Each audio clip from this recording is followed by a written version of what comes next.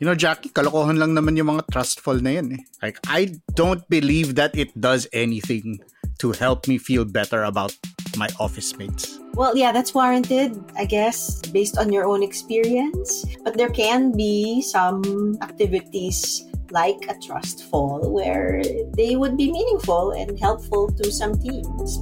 We've seen some of that too. Kailangan mo ba ng mas makabuluhang chismisan sa pantry? Listen to more conversations about work, both hot takes and thoughtful takes, with me, Carl Javier, and Jackie Caniza on The Imaginable Workplace. Check it out on Spotify and wherever else you listen to podcasts.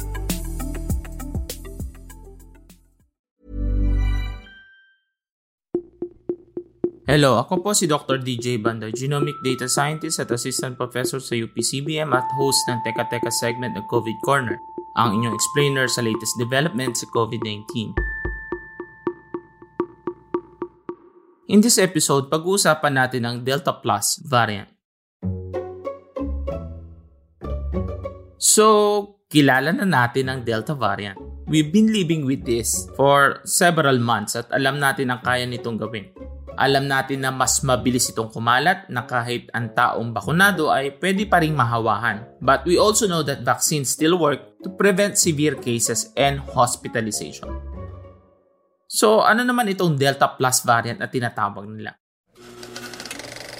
Ang Delta Plus ay descendant ng Delta variant. It has all the recognizable features of the Delta variant. Its mutations. Tinawag lang siyang Delta Plus dahil may dagdag na mutation sa spike protein. Yung mutations Y145H and A222V. And we have discussed in previous episodes, this is the crucial part of the virus that is entering the cell of the host. The sequence of the spike protein is also the basis for the vaccine design. Pero baka nagtataka kayo, nangyayari ba talaga ito? Can a variant have its own line? Ang sagot dyan ay yes, nangyayari ito. In fact, bawat variant ay may sariling mga descendants. At marami ito. Kasi kailangan tandaan ang COVID ay nag-mutate around 2 mutations per month. And it just so happened that some variants are more transmissible than others. And they can outlast other variants as well. Such is the principle of natural selection. But, back to Delta Plus. Itinalagay ito ng UK Health Security Agency bilang variant of investigation. Dahil bagamat majority ng cases sa UK ay Delta, tumataas na ang cases due to Delta Plus at 6%. Experts estimate that it is 10% more transmissible kumpara sa already highly transmissible na Delta variant. Sa ngayon ay wala pa ring evidence kung ito ay nagkukos ng mas severe na sakit.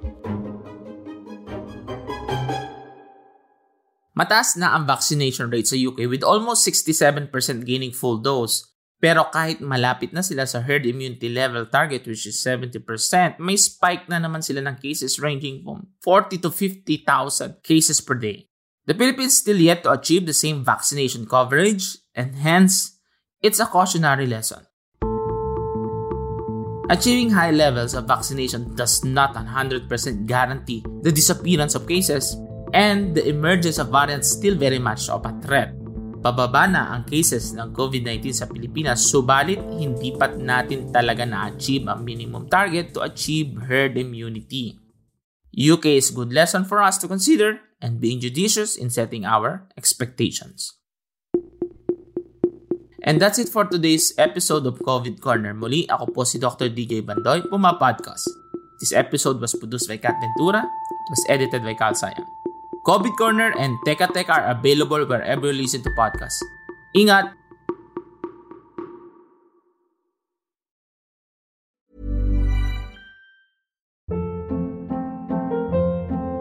Hold up. What was that? Boring. No flavor. That was as bad as those leftovers you ate all week. Keke Palmer here, and it's time to say hello to something fresh and guilt-free. Hello Fresh. Jazz up dinner with pecan-crusted chicken or garlic butter shrimp scampi. Now that's music to my mouth. Hello Fresh. Let's get this dinner party started. Discover all the delicious possibilities at HelloFresh.com.